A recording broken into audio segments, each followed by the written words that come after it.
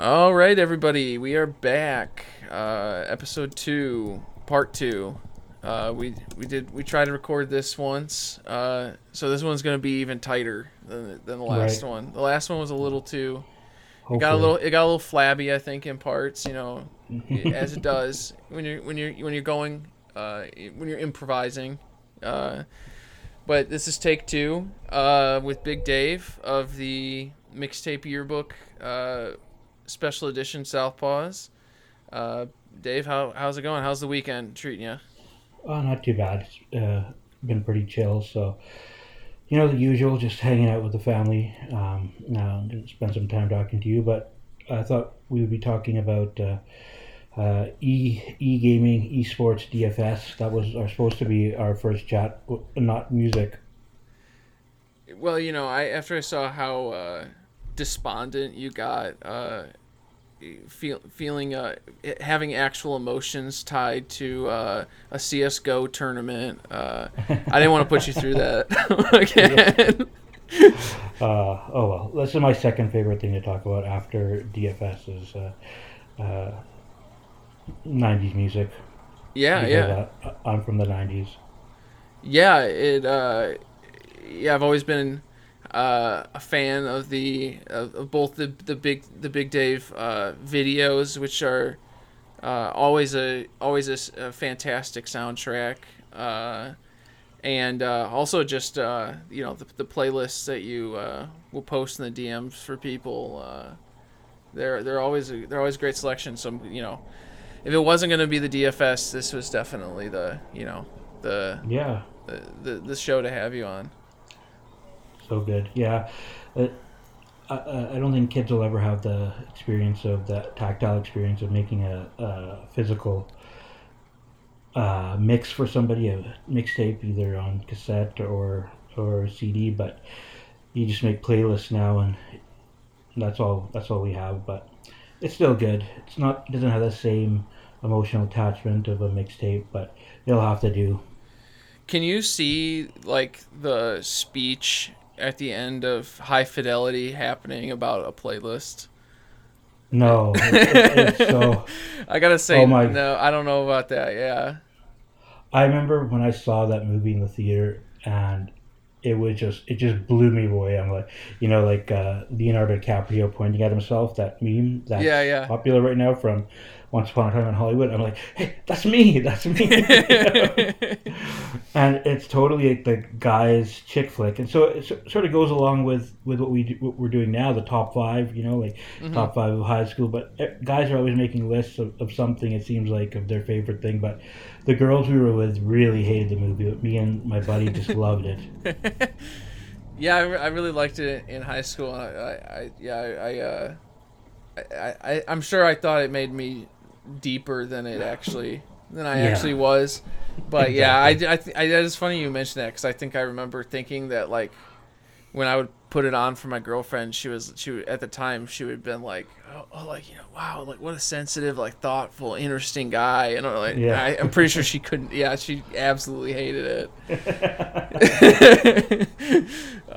yeah. Yeah, no, that's funny. Yeah, I don't know if I don't know if kids. I mean, we have some younger listeners. Sound off in the comments. Let us know if playlists are still a way uh, seducing potential sexual partners in this day and age. It's got to be. Could be. Yeah, maybe you just have to lay down. You have to be an actual DJ. Like you have to DJ a set. I mean, that's what the kids Right. do now. Yeah. Mix it. Yeah, Mix it for them. it's a SoundCloud link. Yeah, you have to. Yeah. Yeah, share with them. Um, yeah. So yeah, we're here talking about it. Yeah. What was listening to music like for you when you were younger? Like, how did you get into it? Like, Well, what kind of some early bands and things like that? I was sort of a mistake. So like Mm-hmm. I'm quite a bit younger than my two older brothers. So they always had like they were into the '70s hard rock movement. So growing up, we had Kiss, Mm-hmm. AC/DC, all those kind of albums around the house, and it used to always fascinate me with like their crazy covers, and they liked to all like just like that typical like sort of '80s hard rock. So I got into when I was younger, like, after listening to all that kind of stuff, just sort of got into the hair metal at the time because it was so popular. That's sort of basically that all that was on, and I just sort of fell in love with that whole image and style. It's so cheesy when you look back at it now, but I just loved it as a kid.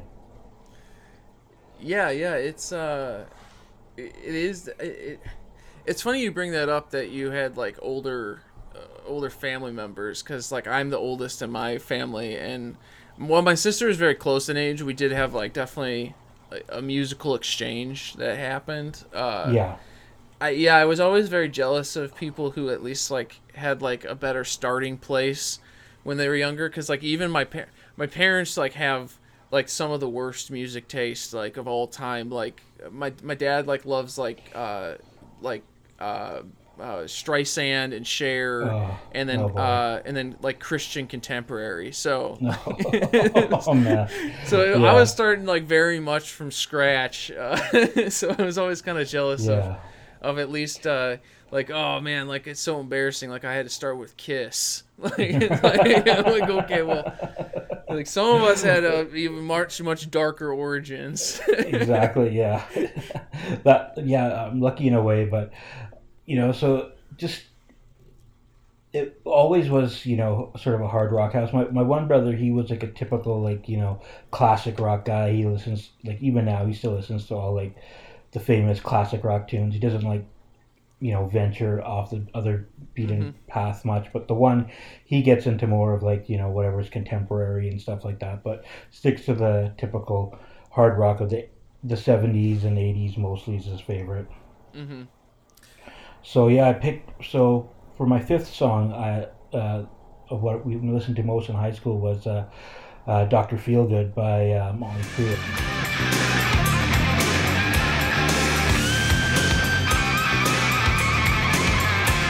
He'll tell you he's the king of these barrio streets, moving up the Shangri Law. Can't buy his milk, there's a better love. Says he never brought me along. Two-time wheels are running out of juice. Time to move out quick. Hey, where we gonna win? Team is going down this time. It's gonna stick. He's the one they call Dr. Feelgood. He's the one that makes you feel alright. He's the one they call Dr. Feelgood. He's gonna be your Frankenstein. Let him soothe your soul, just take his hand. Dr. Feelgood. Some people call him anyway. Dr. Feelgood. Let him introduce himself real good. Dr. Feelgood. He's the only one they call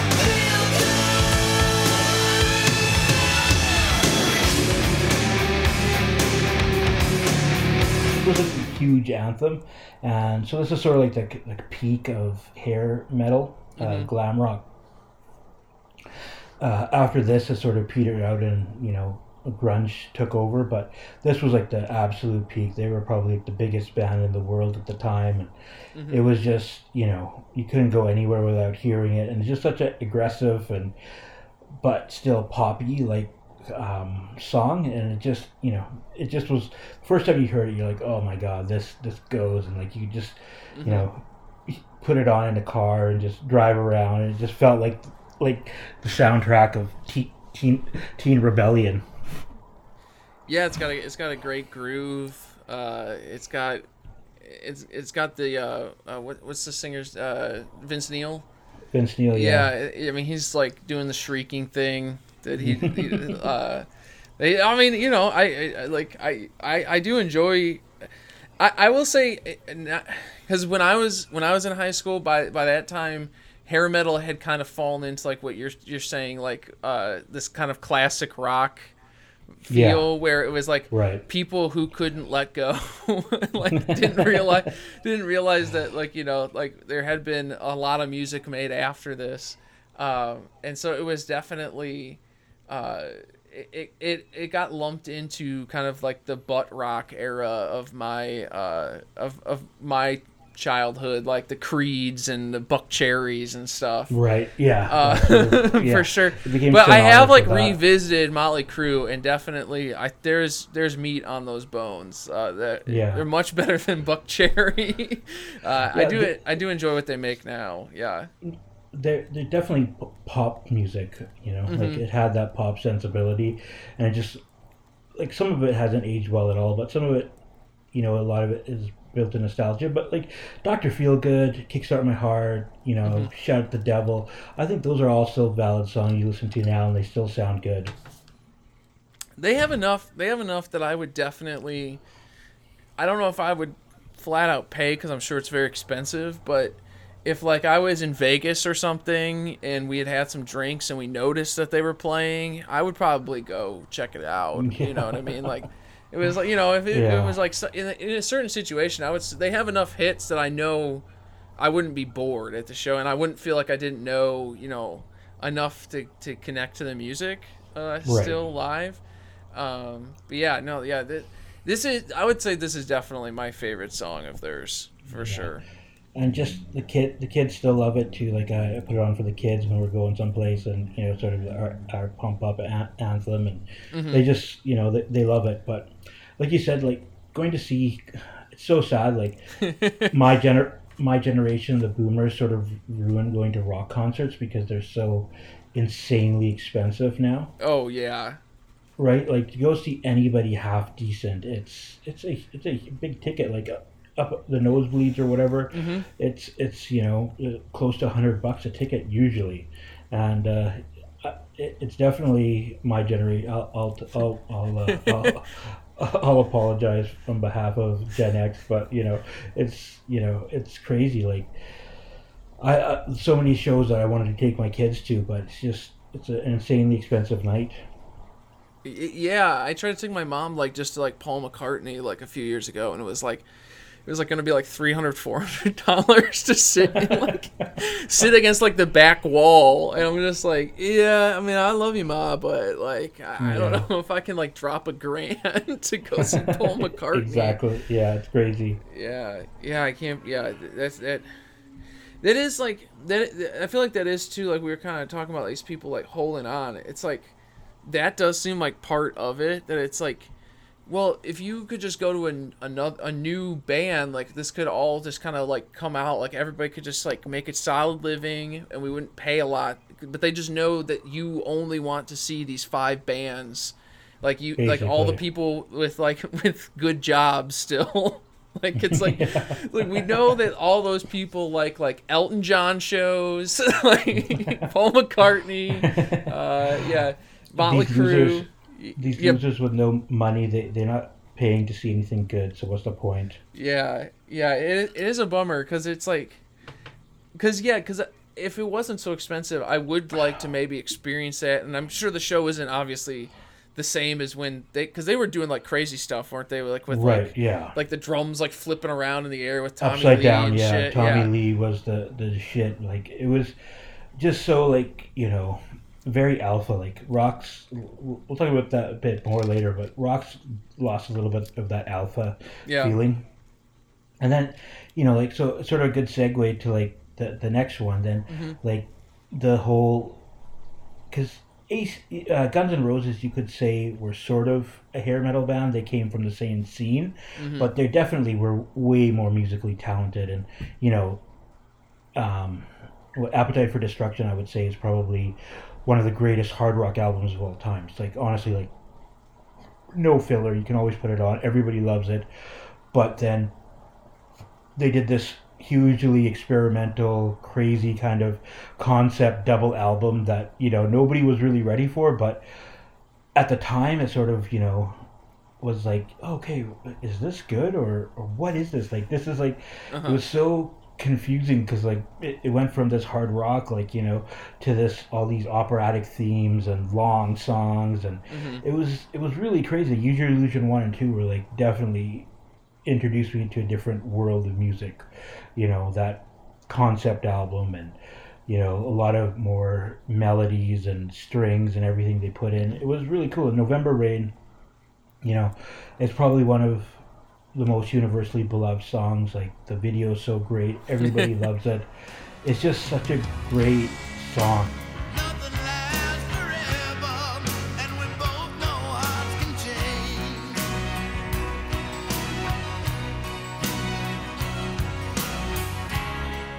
And it's hard to hold a candle in the cold November rain.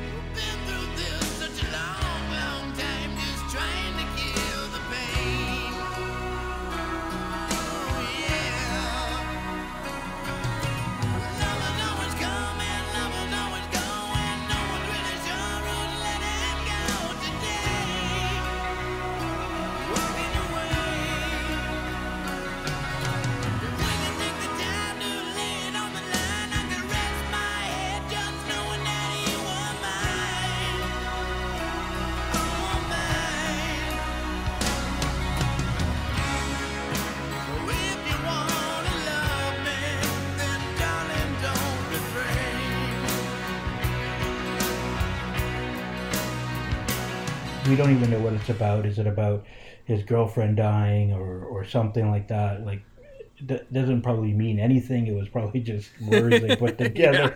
It was raining in November or something. And they said, oh, okay, let's do it. Just sounds cool. Yeah, it sounds cool. And it's one of the best videos of all time, too. So it's like a double whammy. So I just remember just putting it on and just listening to it over and over. It just blew me away. Like the whole, like, you know, arrangement and everything of it. It was such a cool song. Yeah, it is very much like I also didn't really get into Guns N' Roses very much because they kind of fell into the same thing for me, where it was like, oh yeah, all like the meth heads that I grew up around, like the meth head uncles, like all loved it. So I was like, yeah, I kind of steered away. But yeah, they're, like you said, they are very, very, very musically talented. But it is weird because I guess that kind of hints at too, like these guys that I knew growing up that were like, you know, probably about 10 years older than me, and like had like been part of this big thing. It always kind of felt like goofy because it's like, well, you know, nobody gives a fuck about Guns N' Roses anymore, man, or Right, you know, whatever. And like why haven't you moved on with your life? But like you kind of talked about this too with Motley Crue, is like how much more like universal feeling. Like it felt like the moment was big. Like even the music videos, like I mean, like Right, all yeah. this like shared experience. Like I mean, like what was it? Like what was it like? How are you consuming this music like at the time? Basically, it was, you know, that was just before CDs, but you know, everybody had that tape. Like everybody bought Use Your Illusion 1 and 2 on opening on Tuesday night or whatever, or yeah, I guess it was Tuesday morning. Tuesday the new stuff came out, and you know, everybody had it. Girls had it. Girls were crazy about it, you know. And so, like, you know, like guys had to be into it to relate with girls, and it was like just synonymous, like with that year, 91, I believe it came out in, and. Sorry, excuse me. I'm just finishing an IPA here. I thought it would be a tasty one, but it's more of a hoppy one. I don't know. Okay. But yeah, like it just like if you hear that first solo where Slash goes outside of the church in the video, just reminds me of an empty parking lot, and you're there with your buddies, a few girls, maybe you're shooting hoops or something, but it just sounds exactly like that moment. It just feels like that. It's weird. Like I think stuff, metal especially, is more segmented because like there's not a lot of girls into that. Whereas I guess because that was pop music then, right? So that was the biggest pop hit, one of the biggest albums. Whereas now, like if you want to listen to metal or hard rock, it's very like male dominated. Like girls would never really listen to that. And like not even just male dominated, but like music nerd dominated. Yeah. You know, like it's. I mean, not to dismiss. I mean, I know that there's like lots of women metal fans, and I know there's lots of like bands that are like you're saying, like kind of that I would say fit into that kind of like Guns N' Roses, like, you know, younger women do like them and they have that kind of vibe. Like would you say like Drake, like when Drake puts out a new song that's sort of a little bit different, like the girls love it, the guys sort of have to like it to get along with the girls. I could definitely see that. Maybe, right? Like or something, but that's how big it was, and that's what I'm trying to say. Like it was just huge, and it was just sort of like everywhere, and everybody liked it, and it's just weird. Like the internet's been great for finding stuff, but I think it's sort of ruined that sort of cultural experience where everybody sort of everybody was tuned into the same song at the same time. Oh yeah, definitely. It's like I mean, even just like it's very weird. I mean, I know that there are definitely musicians like making music that is really widely appreciated, like you're saying. Like Beyonce and stuff can release just like do that thing where she's like, oh, like I'm releasing an album tonight or whatever. like, you know, which you could see Guns N' Roses doing something similar like that at the time. Yeah. Or you know. Exactly. Right. Yeah. But like it does seem very much like that kind of music is only like Beyonce's or other pop musicians, you know, like because there's definitely like this movement right now where people are like, oh, like pop music is as important or whatever, you know. Yeah. And I don't really have a say in if it's, you know, like I think pop music you can appreciate it and stuff. Is it as like I guess challenging or interesting or Yeah. made for a different purpose?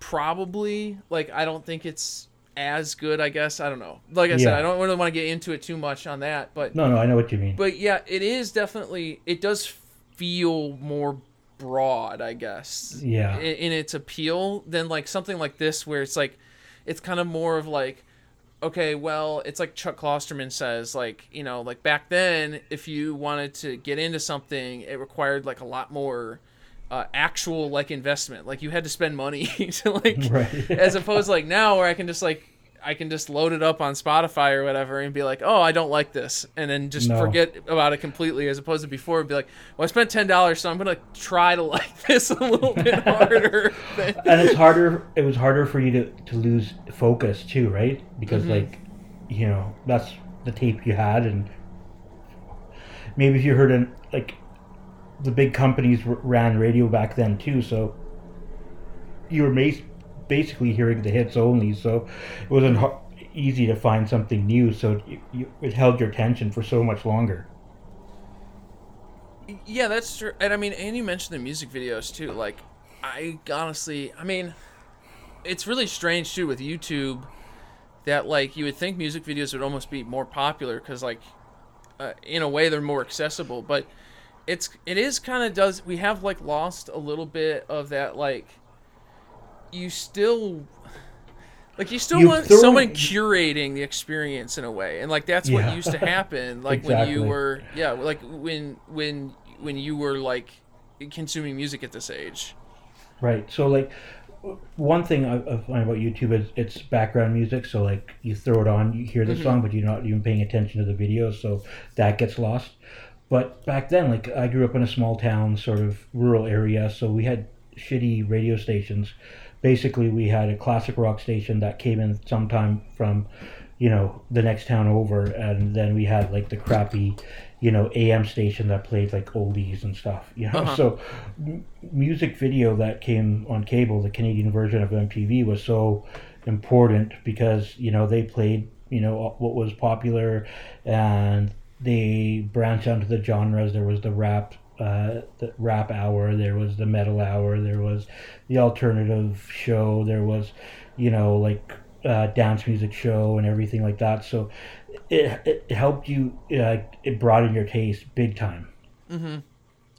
And, you know, I definitely, you know, learned a lot from music video station, the Canadian one, Much Music. I was able to like even like get it on like cable and hook it up to my ghetto blaster there, and was able to tape songs off of it, and that's how I taped so much music growing up. It was, you know, hugely important. The early Napster. Kids will never know having to like sit there with the tape, and then but then you didn't realize that you're like, I think I have about 4 more minutes left on this tape, and it really only had 2, and then you're in the middle of the song. or you're driving and like, you know, you didn't cut off the talk up as much as you wanted to. It's sort of like etched into your brain because you listen to that song so many times with the talk up built into it. It's like the eventual, like where you started getting like all the bootlegger guys, like little sound tags, just like you started thinking that was part of the song. Right, yeah. Like you just can't hear certain songs without the it is really funny because in a lot of ways it did seem like I am very much on the tail end, and in a lot of ways a lot of this stuff was already dead by the time I was like learning to find music and things like that. It is weird how like in a lot of ways it's like less, it like there was like less music being presented to you in a lot of ways. Yeah. But like in a lot of other ways, I think it did like allow for like a different a different experience that I think in a lot of ways was like more. I don't know, like one of the things I've noticed about music, especially like younger music fans, like of like the Fantano set, I would call it, is Right. like this like way that people will take music and like put it like appreciate it very far and like from a distance, and like take this like no matter what it's being made, like it's always the intentions of the artist should be appreciated in like this very distinct like Western, like kind of like upper middle class appreciation of like recorded music. And I think a lot of music has like lost this kind of like this feel where it's like supposed to be kind of like where like it was just so much more ubiquitous and like what music the music was being made for. Fandom was really different, and I think that's why I think people like see like people going crazy for like those Korean bands, and they sort of miss that because now it's like if you're a fan of somebody, you have to either be like a full-on psycho or like there's no, like back then, like everybody, basically everybody liked Guns N' Roses or whoever, and you had a shirt or it was like fairly relatable, whereas now it seems like people have like their little enclaves and it's hard to like jump across them. It's like that, but it's also weird because I feel like a lot of people too, it's like I don't want to put an absolute on this because like I feel like a lot of people do get really really deep into something, but then they move on to a new thing like really quickly, which is like kind of cool in a lot of ways because it's cool, but it's like it don't doesn't feel have that attachment. like that like whole like it feels like the whole world is in on this, like it doesn't have that like that majesty, I guess, or like the scope that like that you're making, other than like we said, like Beyonce or something like Beyonce is the only thing, or I don't know, that's honestly Drake.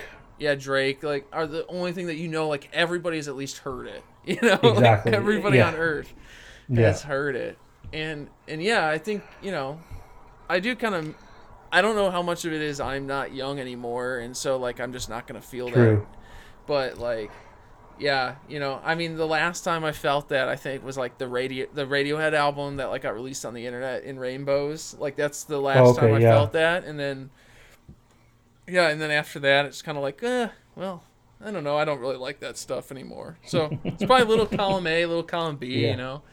I partially miss being young is probably part of what it is. But it's pretty amazing. Like my kids will like, my one daughter, she's 11, and she's like, oh yeah, November Rain has like 13 or 30 million views on YouTube, and she's like, how could that have been one of the biggest songs of all time? I'm like, oh my god, they have like such a different way of viewing things. But well, you gotta count. She's also not counting all the Ricky Rockman plays on Headbangers Ball. Right. And we need to incorporate those numbers. These are post. Count. That is really funny though. I mean, that is one thing too. Yeah, for sure. That I think is very strange about like modern music fans is they are like very concerned with like numbers, like they are like the album, like the president, like they're Jimmy Irvine or something like that. It's like a lot of people's like appreciation of the music. It's hilarious.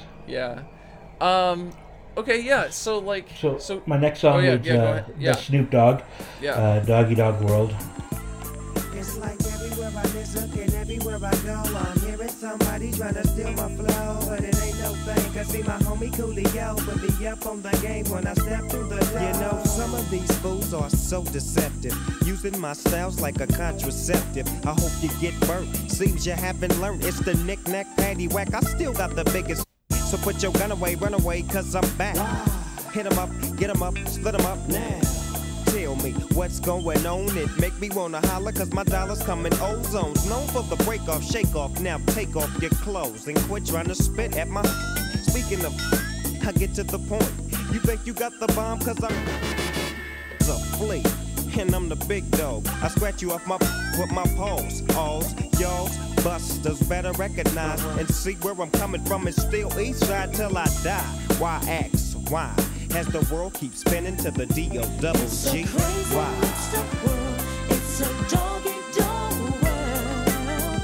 It's a doggy dog. That whole album was just full of classics, and I picked this one just because out of that whole album, just because it has that strong like funk samples, and it just sort of opened up a whole new world to me. Like I said, I'm from a rural area, and when the early rap didn't really appeal to me, like LL Cool J and Public Enemy, it never really resonated.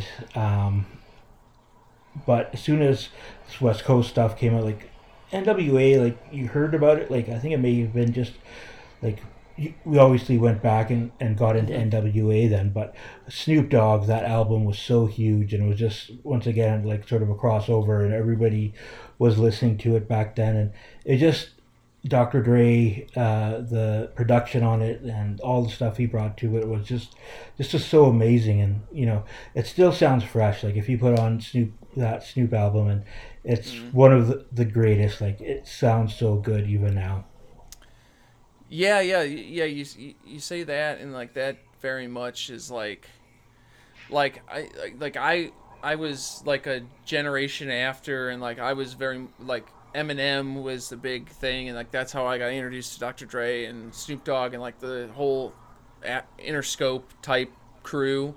Right. And yeah, I would say like you mentioned NWA, like this, like the Snoop Dogg album, the Doggy Style and the Chronic were like the first time when I started kind of going back through, you know, trying to find that, because it was like, you know, it started with the Eminem, and then you went to the 2001, the Chronic, and then it was like, okay, well, like I'm gonna go back and listen to these guys, and like NWA was like a little too, like you said, I never really got much into like LL Cool J. I did kind of like Public Enemy, but it still kind of sounded a little too much like the Beastie Boys, like, right, where it's a little bit too much like my name is Jack and I'm here to say, like it sounded a little too like old, corny. like it didn't, yeah, and like if definitely what's really funny is I remember like trying to like listen to it and like mentioning it to like some of my black friends like growing up, and them just being like, dude, like what are you fucking talking about, man? Like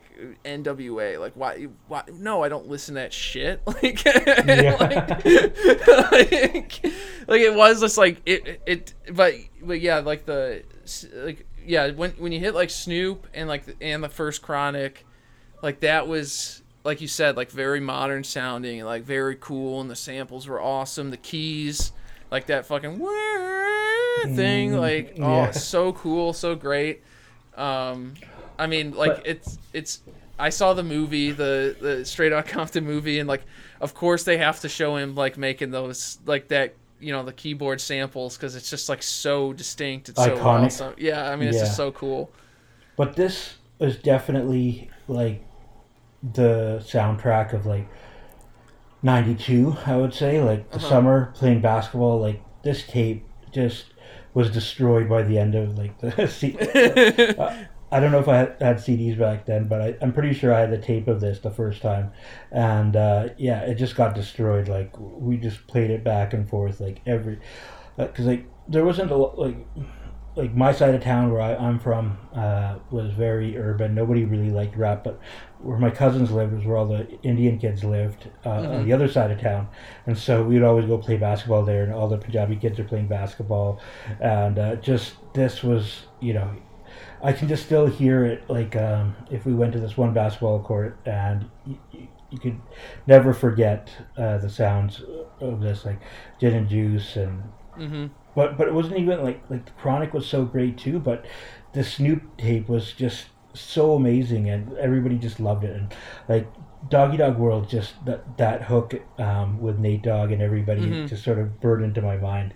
But it's funny, like I mentioned this before, but Snoop's almost like the Ozzy Osbourne of the rap world, in a way that where he's only had one good album solo, Pretty much, yeah. right? And but he's so well respected. He's featured on so many big hits and everything, but I don't think he's really like he's had a few singles here and there, and that, but he hasn't really had a good album. Like I remember, I was so like invested in his second album, I can't remember what it was called, but I just remember listening to it, and it was like it wasn't good at all. But you're like, oh, I'll give it a try anyways. Yeah. He definitely is like one of those guys that I respect far more for just like his general vibe and contributions to things. Like, I mean, his features are very good a lot of the time.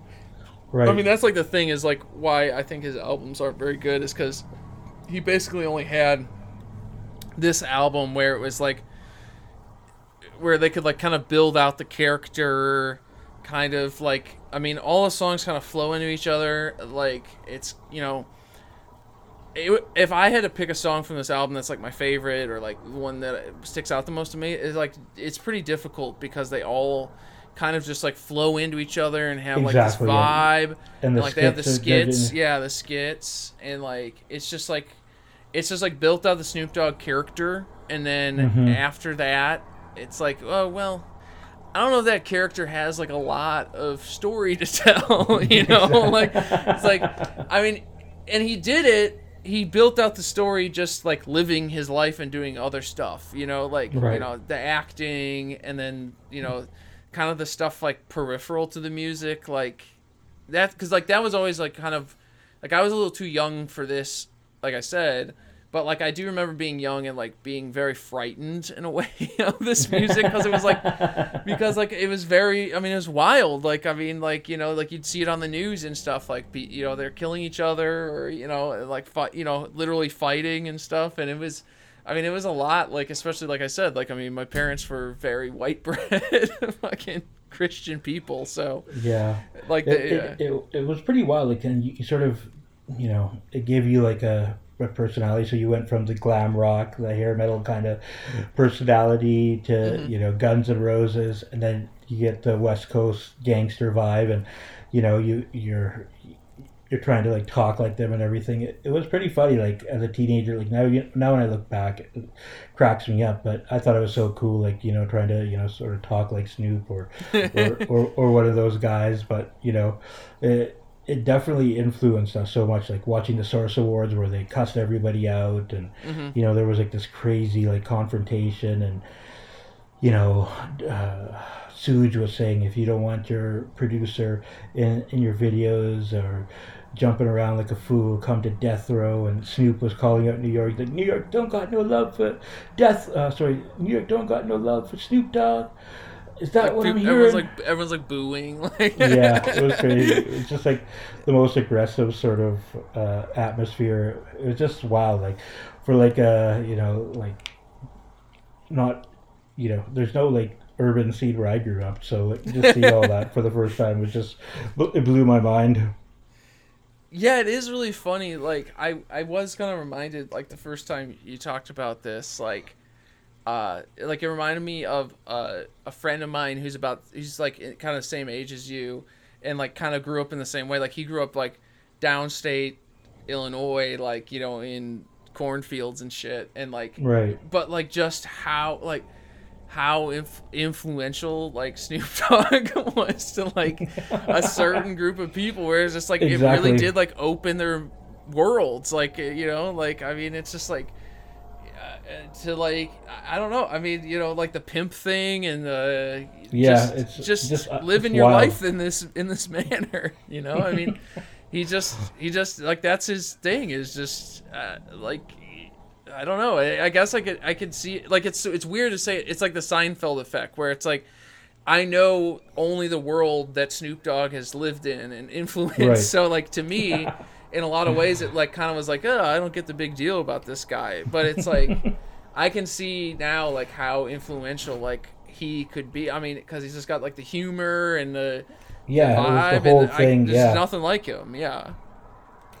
Next the next time we talk, we'll have to discuss how getting into David Bowie's Berlin trilogy after high school really influenced me in a strange way. We'll start doing these, and then we'll move on to like college. Okay, And then, that sounds good. and then midlife crisis. Okay, Yeah. that sounds good. So the yeah. next song was today. It was a good day by Ice Cube.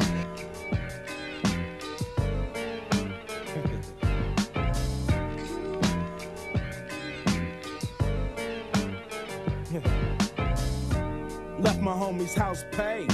Picked up a girl, been trying to dig since the 12th grade. It's ironic. I had the boo, she had the chronic. The Lakers beat the Supersonics. Felt on the big fat fanny. Pulled out the jammy and killed the poo nanny. And my Jimmy runs deep, so deep, so deep. Put her butt to sleep. Woke her up around 1. She didn't hesitate to call Ice Cube the top gun. Drove her to the pad and I'm coasting. Took another sip of the potion, hit the 3-wheel motion. I was glad everything had worked out. Dropped the bird off and then chirped out. Today was like one of those fly dreams. Didn't even see a berry flashing those high beams. No helicopter looking for the murder. 2 in the morning, got the fat burger. Even saw the lights of the Goodyear blimp, and it read Ice Cube's a pimp. And almost like I said, I mentioned like November Rain, everybody loves it, but this is like the universally beloved song. Like, you put it on anytime, everybody. I don't think anybody below the age of 20 hasn't heard this song. It's such a great song. It's got the flow, it's got the message, it's got the story. It's just such a great song. Like it just blew you away. Like the first time you heard it back in the day, like, oh, today was a good day. It just stuck in your head right away. The first time you heard it, you were sold on it. It's like, this is a hit. You just loved it. Yeah, it is probably the most well-liked song I think I've ever, like you said, like I think anyone from essentially your age to my little sister's age, they all know at least 75% of the words. I've heard this song at weddings before. Like, Yeah. I mean, As long as it's not white guys doing it acoustic, I'm okay with it. yeah. At country weddings. Yeah. Walking down the aisle. Actually, I heard the song Walking Down the Aisle. No. That's hilarious. This song, this one was one that was, like Ice Cube, like I said, like NWA, I kind of thought was a little, creaky, a little old, and a little too old school for me. And I honestly, I didn't really get into the Ice Cube albums very much. I mean, I've listened to them a few times, and I've enjoyed his features and stuff. But, like, I mean, this is just a no doubt. Like, fuck, This is, like, just one of the best songs of any genre ever made. Yeah, there's no classic Ice Cube album like The Dogfather, like we were saying with Snoop. But he's had so many great songs, but once you go through his, like, you think about it now, you haven't heard, you can't think of that many, but if I put together a playlist of his great songs, you'd be like, oh shit, I forgot about that. Oh, have I heard this? He's got so many great songs, but this one was just like I said, it even like convinced people to stop eating pork because it was such a, like, Mama cooked a breakfast with no hog, and people looked into it. I don't know if like he was getting into Nation of Islam back then, and that was part of it, or if it was just something that they did. Just rhymed. Just rhymed, but Yeah. like people were even like stopping eating bacon and stuff because it was just that big of a deal. People wanted to be like Ice Cube and be cool.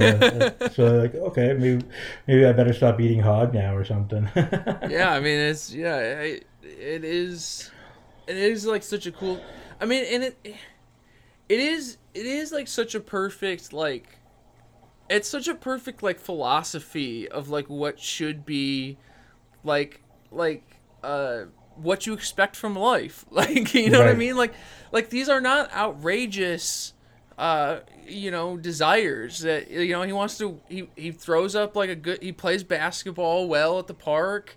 A woman calls him. his car starts. You know, like Didn't like get I shot mean, up. it's just it's just like very simple things, and like it's very relatable. I think in a lot of ways. I think that's what's like the magic of the song is like I think it kind of gives this voice to like, man, like I don't like there's not a lot to really ask for in life like that you can just be happy with. You know, I mean, and like you said, he just puts it in such a great way. Like I mean, it's just so easy to listen to. It's like it kind of has the story to it. Yeah, Like if you listen to like back to like 70s story songs and how shitty they are, like Cats in the Cradle or whatever, like nobody really likes that, do they? Like ironically, you listen to it, you're like, oh yeah, this is good, but it's a bad song. Yeah. You don't have to say it. It's okay. It's okay. I mean, there's like how there's about like the how fake. about Billy Joel's "Moving Out"? Okay, I'll say that one's. I good. like that song. Yeah, I like That's that a song. good song. But that's kind That's of a like good a song. song about being miserable, though. Like the Yeah, stories that's are true. always always sad. No and, one's like- ever made a song about being happy that sounded so exactly. badass. Exactly. That's Like, you right. know what I That's mean? so Like, true. I think that's what it is. It's like a lot of times to make music sound badass, you have to make it sound sad or Well, I think angry that- or you know. And it's like he made just being happy sound really badass. I'm gonna blow your mind with some racial theory here. What's that? White people, they can make art off bad days because they're so few and far between to them. But growing up in Compton, Ice Cube probably had a lot of bad days. So when he had a good day, it inspired him. It got him to make some good art. That's probably very true. It's very similar to my friend telling me that the only reason I want to go skydiving is because I'm white.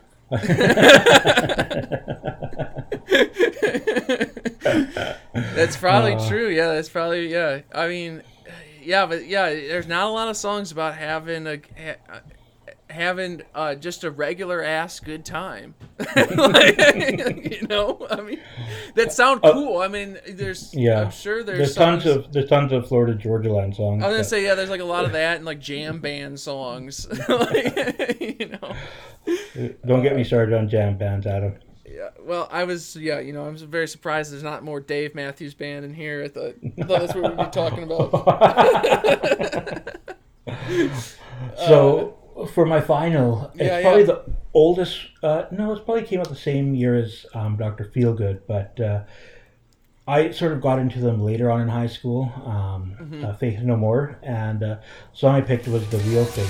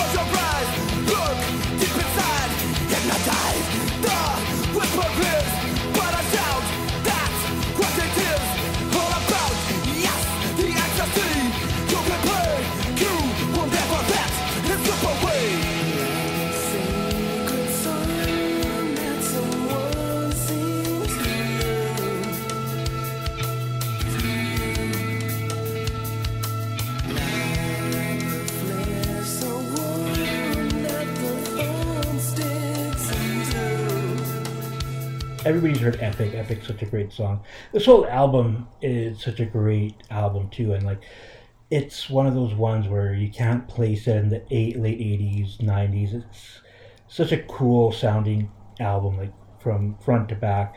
And The Real Thing is just one of those songs where you put it on your hair, the hairs sort of stand up on your arm, and you can listen to it. It's so long.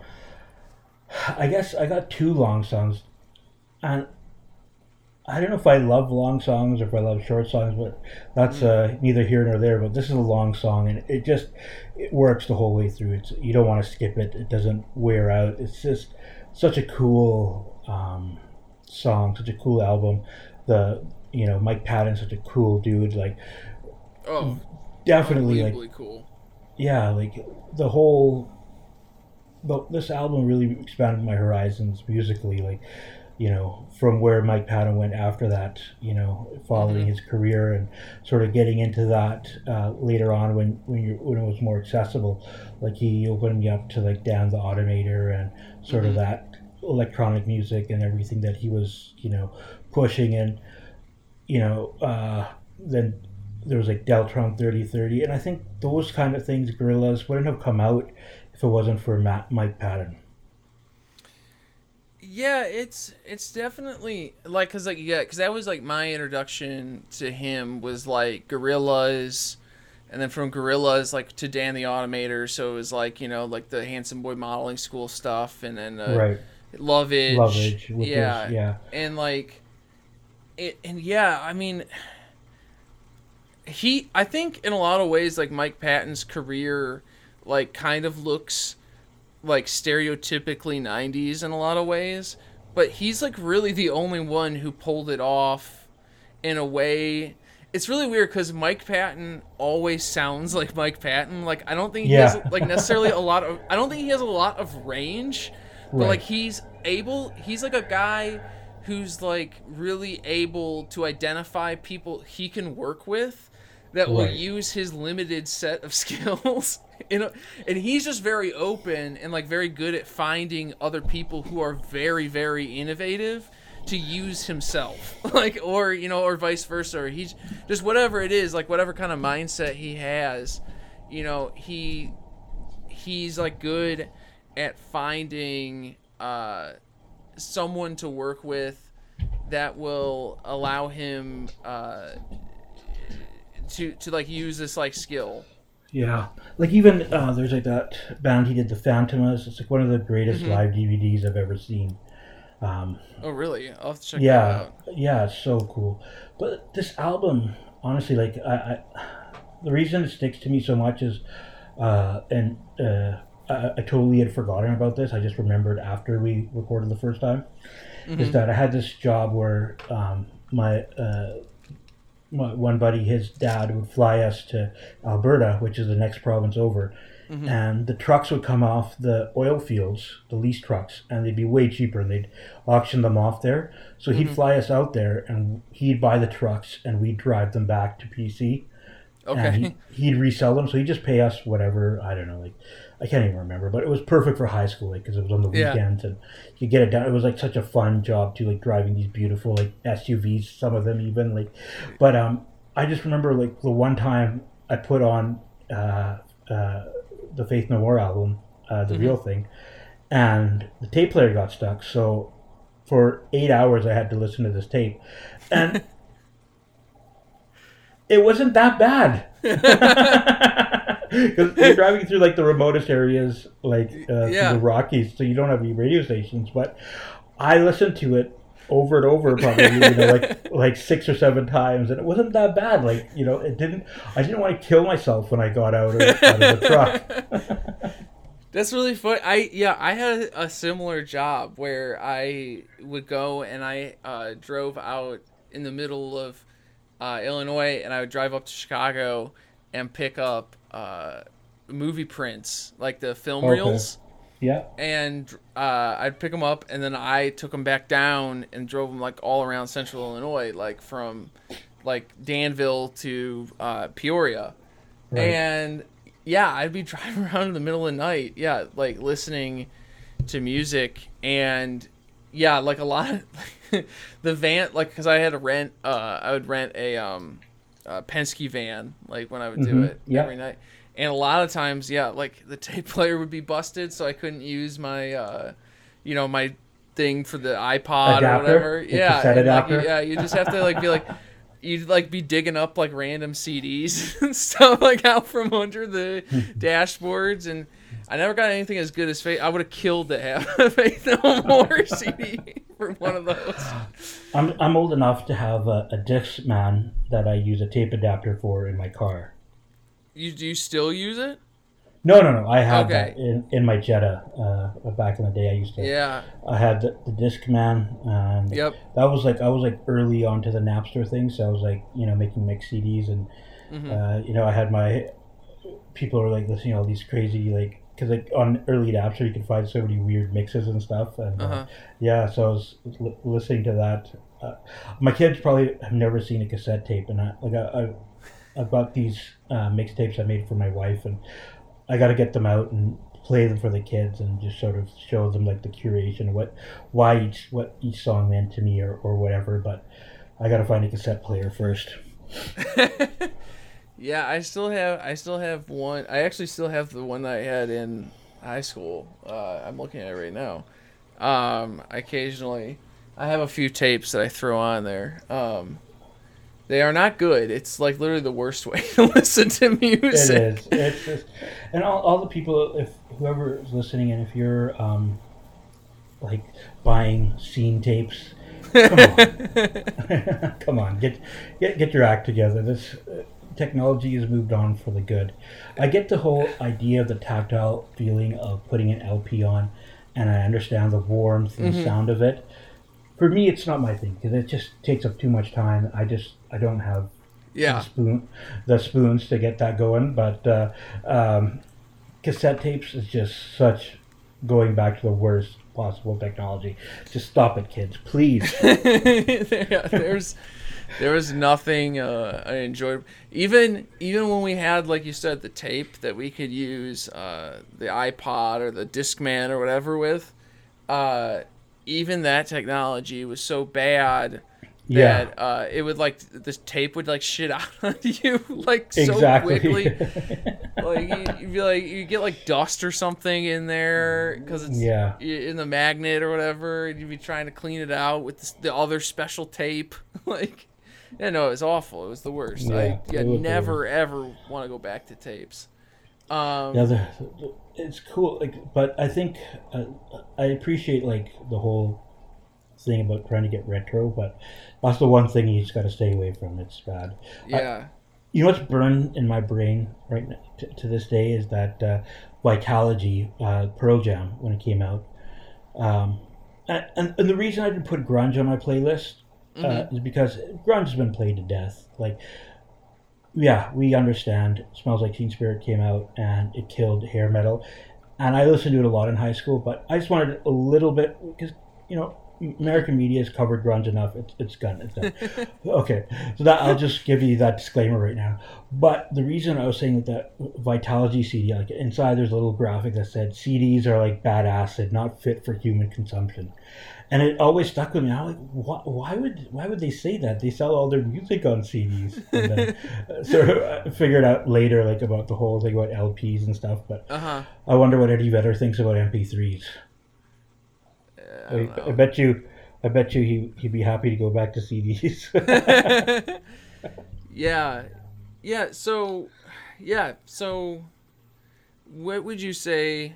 What would you say is, like, we wrap up here, like, what do you feel like you're like carrying with you today? Like, I mean, obviously you mentioned that you still throw on Dr. Feelgood for the kids. It's still is music, it like will take you back to that time. But like, what do you think that this era, or like how you learned to listen to music, and like how did you develop your taste? Like, what do you think you're like carrying with, like, still now? I think like I was definitely into the whole, buying magazines and like researching what new stuff was coming out, and I didn't migrate too much to the internet side of things, so I saved myself from Pitchfork. But now the New Music Friday on Spotify, which is still curated to a certain extent, you sort of still have to dig deep. You have to, like, I follow a few like Instagram accounts like Dat Piff or whatever that pops up the latest releases for rap or whatever, or I'll even check trending on Twitter, like to see if what's not trend on Twitter, sorry, YouTube, to see what's new, and like you'll see like new rap videos that you never heard of pop up on there, and so give those a listen. So that's sort of basically what I'm doing now to find new music, or suggestions from friends that are still listening, and younger guys. You know, there's a lot of younger guys on Twitter that look up to me, and so they'll recommend stuff to me. So that's good too. So like what do you look for then in like cuz I mean it is rare that I don't want to say rare cuz I would say like especially by the time even guys older than you at this point like there's still definitely people who take a lot of joy in finding new music and stuff, but like what are you looking for cuz Just I'm that saying dangerous, in the time before, in the episode we recorded before, you kind of like mentioned listening to like sound. We talked about like guitar rock being dead. Yeah, that dangerous sort of attitude, that rock and roll punk attitude that Motley Crue had, that Guns N' Roses had, Snoop and Ice Cube definitely had. Mike Patton was more of an innovator. I still appreciate that, and so I'm listening to. I get more of that feel from like the SoundCloud rappers or the sort of the younger rappers. Like, there's this really like guy that a lot of people make fun of that he's so like dumb, but I love NBA YoungBoy because he's just got that swagger. He's larger than life. Kodak Black, he's such a dumbass, but they've got these outrageous personalities, and they understand that, and they understand that's what it makes them more successful. Whereas a lot of guitar-based music has sort of lost that. It's very safe. It feels like when I look at like the best rock list and they put Imagine Dragons on, I'm like, how can Imagine Dragons be thought of as a rock band? Like, it doesn't really register with me. Like, and like I said, there's a few like alt country guys I really like Sturgill or Chris Stapleton. I think honestly, Chris Stapleton to me was like I don't listen to him as much now, but when I first got into him, I was like, it was like a huge like. Oh, totally like surprised me. Like this guy's like a real rock star. Like you can feel that attitude sort of ooze off of him. Like I always say, who care? But like it's got that like he doesn't care. He's saying his truth. It just you can feel it, right? Same with like out of these rappers, they don't care that they look cheesy. They're doing dumb stuff. They're walking around with these gigantic stacks of money, and like they wear these skinny jeans and like they wear them below their butt, so you can see like it's not like you like even sagging jeans before, but like now they're skinny and they still wear them below the butt, and it looks ridiculous. But they have so much confidence and energy that I love it. I so identify with that as like that old like that but F you kind of like attitude that Guns N' Roses and Motley Crue, AC/DC, all those guys used to have back then. Yeah, it is really funny you say that because I actually kind of was thinking about that like after we recorded, like we were talking about you were talking about Sturgill, and like I saw Sturgill in March. It was actually like I think it was the last concert I went to before I am not allowed to go to concerts anymore. Maybe someday you'll have them again, but we probably will never have them again in the United States. Yeah. But I saw him, and it was really funny, because it was like the best guitar playing and like just general gear stuff. Like he had he just had like 4 guys and himself, and like they had all this like great vintage gear, and they really knew how to play it, and they were playing it in a way I hadn't really. I mean, I've kind of heard it before in ways, but I hadn't heard it like that, and like. I hadn't seen guys who really wanted to play like that in a long time, and like the crowd was like getting upset, like because they were like, oh, like I don't like that. Like we went to a bar after, and like people were like, well, I don't know how I feel about that rock and roll Sturgill, and I'm like, what are you talking about? I mean, like, what did you like? His whole personality. What'd you like him for? Like, I'm like, I don't get it, because like now he's playing bluegrass music, which is totally fine by me. Like, and now all the guitar people are going to be super pissed off. But yeah, I did not get that. That was the first time I'd seen kind of in a long time where people had like really like tried to, because it's kind of like the thing where like it's kind of surprising in a lot of ways to hear you say like I really like Guns N' Roses and I really like Motley Crue. and I like SoundCloud rappers. Like, because a lot of people really have trouble like pulling people out of those boxes. You know what I mean? Like, they No, only it's true. see It's the very box. hard. Yeah. Yeah. They only see the box and they don't see like the intention behind it. You know? Well, in my old age, I said I gotta like stop being like. I tried to be such a big like music snob. Like after high school, like I got into reading all the new magazines and just buying what was cool and stuff. Yeah.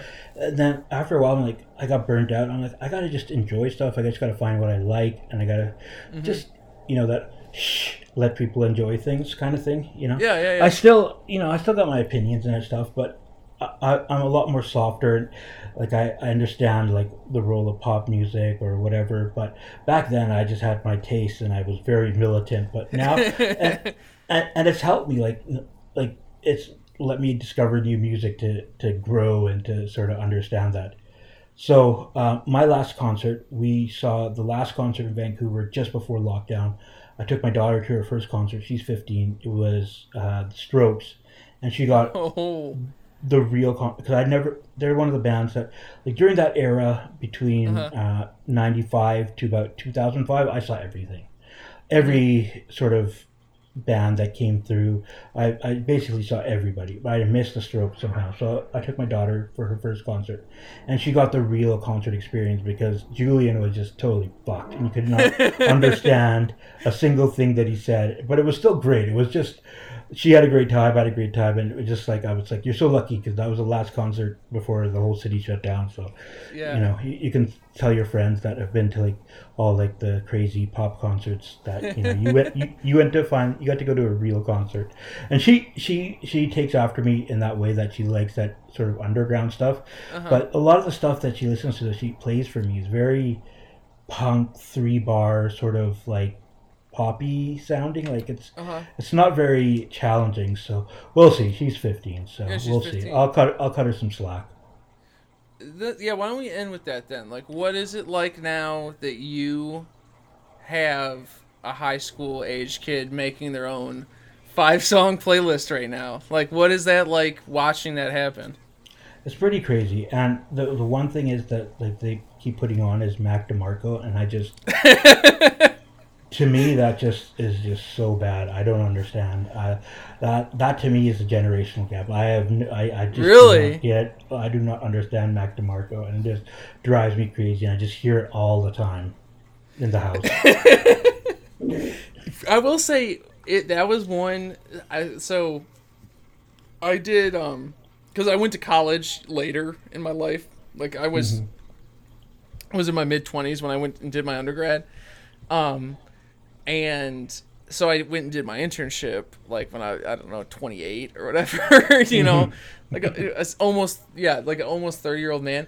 And yeah, I went on my internship and I was out in California and I was like hanging out with these kids and they were obsessed with Mac DeMarco and I was just like, yeah, I don't know, like sure, yeah, this is tight. This is the summer, man, summer music. Yeah, I do enjoy him a bit. That was the first time I remember being like they were like really into Tame Impala and like Mac DeMarco, and I was like, I remember how everybody was really into MGMT too. Like this is what that's gonna feel like for you guys. I don't mind, like I get Tame Impala sort of like that poppy sound. I don't mind it as much, but I just do not understand Mac DeMarco. Yeah. Well, I honestly, that's my one reason for wanting to have kids is so I can like see how well my music tastes translate. No, it's fun. It's definitely a lot of fun. Like there's so many different layers and stuff, but I enjoy. I never thought I would be that type, but I'm having a great time. Yeah, very cool. Have anything you want to promote? Just follow me on Twitter @Smallwa, and listen to good music. Give some of these SoundCloud guys a try. They're not as bad as you think. Well, they are, but they're still good. You know, you should like some I mean, you know, there's an artistic value to like kind of goofy bad music. People just trying stuff out. You should at least just be happy if they try. Yeah. Like sometimes trying does not look great, you know. Sometimes they don't show you on the skateboard videos every time the guy racked his nuts on the on the Exactly. stairs, you know. But there is sometimes you rack your nuts on the stairs. Right. Awesome. Yeah, no, I appreciate this was awesome. Yeah, I've learned so much about you, Big Dave. I've learned so much about myself, about a time before me. Yeah, it was a great introspective. I did this one a little drunker, if you guys can't tell. Me too. I've had a few beers today. Yeah, finally, it was so. a little more lubricated this time. Yeah, sounds good. And we had already lubricated it with one conversation. So Exactly. perfect. Yeah, we're gonna do a couple more of these. Like I said, we'll be back on Means hopefully pretty soon here. I'm getting test samples of stuff that they've been sending me, images and all that shit. So, hopefully we'll be back with the sports content soon, but I hope you keep enjoying the music content. I think Nathan is going to start he's going to do a couple episodes of a weird comedy thing, that he's been working on. So, yeah, until next time, we'll see you guys next week. Bye-bye. See you guys. Bye.